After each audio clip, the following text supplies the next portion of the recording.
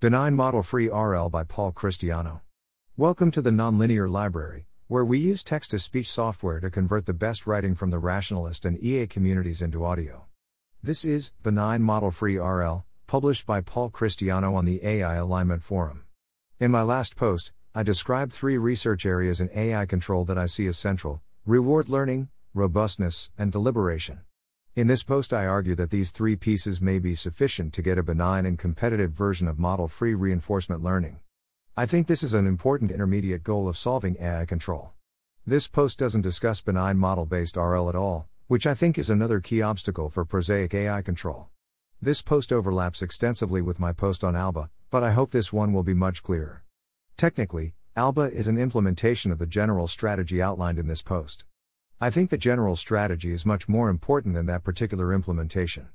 Ingredients: reward learning and robustness. Given a benign agent H, reward learning allows us to construct a reward function R that can be used to train a weaker benign agent A. If our training process is robust, the resulting agent A will remain benign off of the training distribution, though it may be incompetent off of the training distribution. Schematically, we can think of reward learning plus robustness as a widget which takes a slow, benign process H and produces a fast, benign process A. A's capabilities should be roughly the intersection of H's capabilities and our RL algorithm's competence. That is, I should be able to perform a task whenever both H can perform that task and our RL algorithms can learn to perform that task. In these pictures, the vertical axis corresponds intuitively to capability, with higher agents being more capable. But in reality I'm thinking of the possible capabilities as forming a complete lattice. That is, a generic pair of levels of capabilities is incomparable, with neither strictly dominating the other. Amplification. If we iteratively apply reward learning and robustness, we will obtain a sequence of weaker and weaker agents. To get anywhere, we need some mechanism that lets us produce a stronger agent. The capability amplification problem is to start with a weak agent A and a human expert H, and to produce a significantly more capable agent H. The more capable agent can take a lot longer to think. All we care about is that it eventually arrives at better decisions than A. The key challenge is ensuring that H remains benign, i.e. that the system doesn't acquire new preferences as it becomes more capable. An example approach is to provide A as an assistant to H. We can give H an hour to deliberate, and let it consult A thousands of times during that hour. H's output is then whatever H outputs at the end of that process. Because H is consulting A large number of times, we can hope that the resulting system will be much smarter than A. Of course, the resulting system will be thousands of times more computationally expensive than A, but that's fine. In general, meta-execution is my current preferred approach to capability amplification. Schematically, we can think of amplification as a widget which takes a fast, benign process A and produces a slow, benign process H. Putting it together. With these 2 widgets in hand, we can iteratively produce a sequence of increasingly competent agents. That is, we start with our benign expert H, we then learn a reward function and train an agent A, which is less capable than H but can run much faster. By running many instances of A, we obtain a more powerful agent H, which is approximately as expensive as H. We can then repeat the process, using H to train an agent A+, which runs as fast as A but is more capable. By running A+ for a long time we obtain a still more capable agent HA+, and the cycle repeats. Collapsing the recursion. I've described an explicit sequence of increasingly capable agents. This is the most convenient framework for analysis, but actually implementing a sequence of distinct agents might introduce significant overhead. It also feels at odds with current practice, such that I would be intuitively surprised to actually see it work out. Instead, we can collapse the entire sequence to a single agent. In this version there is a single agent A which is simultaneously being trained and being used to define a reward function. Alternatively, we can view this as a sequential scheme with a strong initialization. There is a separate agent at each time t, who oversees the agent at time t+1, but each agent is initialized using the previous one state. This version of the scheme is more likely to be efficient, and it feels much closer to a practical framework for RL. I originally suggested a similar scheme here. However, in addition to complicating the analysis, it also introduces additional challenges and risks. For example, if H actually consults A, then there are unattractive equilibria in which A manipulates the reward function, and the manipulated reward function rewards manipulation. Averting this problem either requires H to sometimes avoid depending on A, or else requires us to sometimes run against an old version of A, a trick sometimes used to stabilize self-play. Both of these techniques implicitly reintroduce the iterative structure of the original scheme, though they may do so with lower computational overhead. We will have an even more serious problem if our approach to reward learning relied on throttling the learning algorithm. When we work with an explicit sequence of agents, we can ensure that their capabilities improve gradually. It's not straightforward to do something analogous in the single agent case. Overall, I think this version of the scheme is more likely to be practical.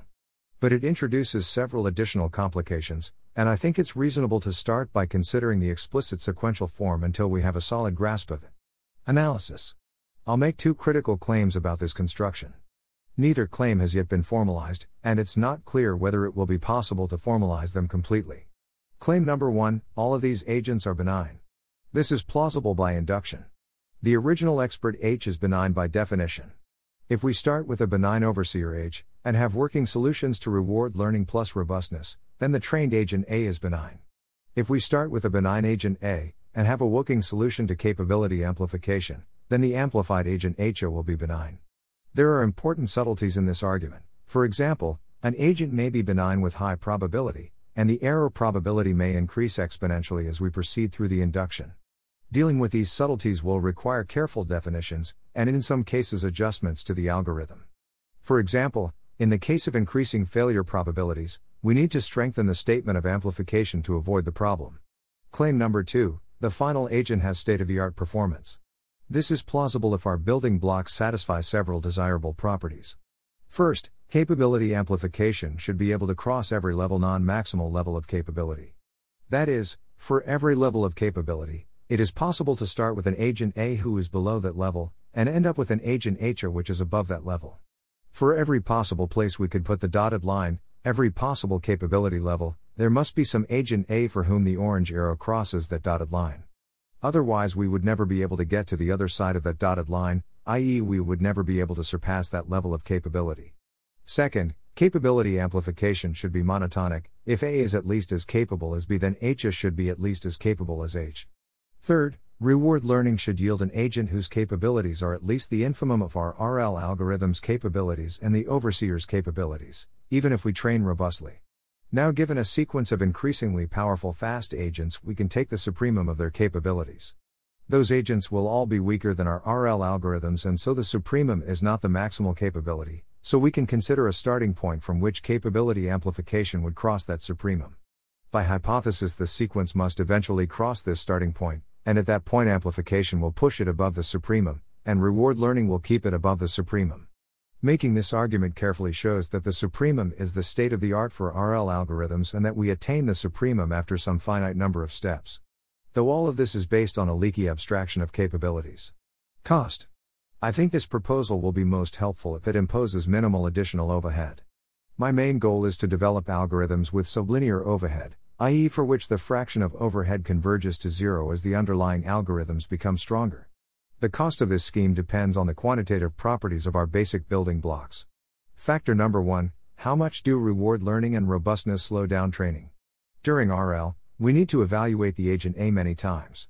If we want to use a learned reward function, we may need to evaluate A more times.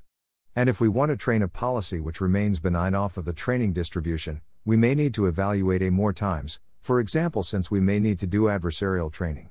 Ideally, that overhead will shrink as our algorithms become more powerful. I think this is plausible but far from certain. For now, it is uncertain whether reward learning and robustness are even plausible.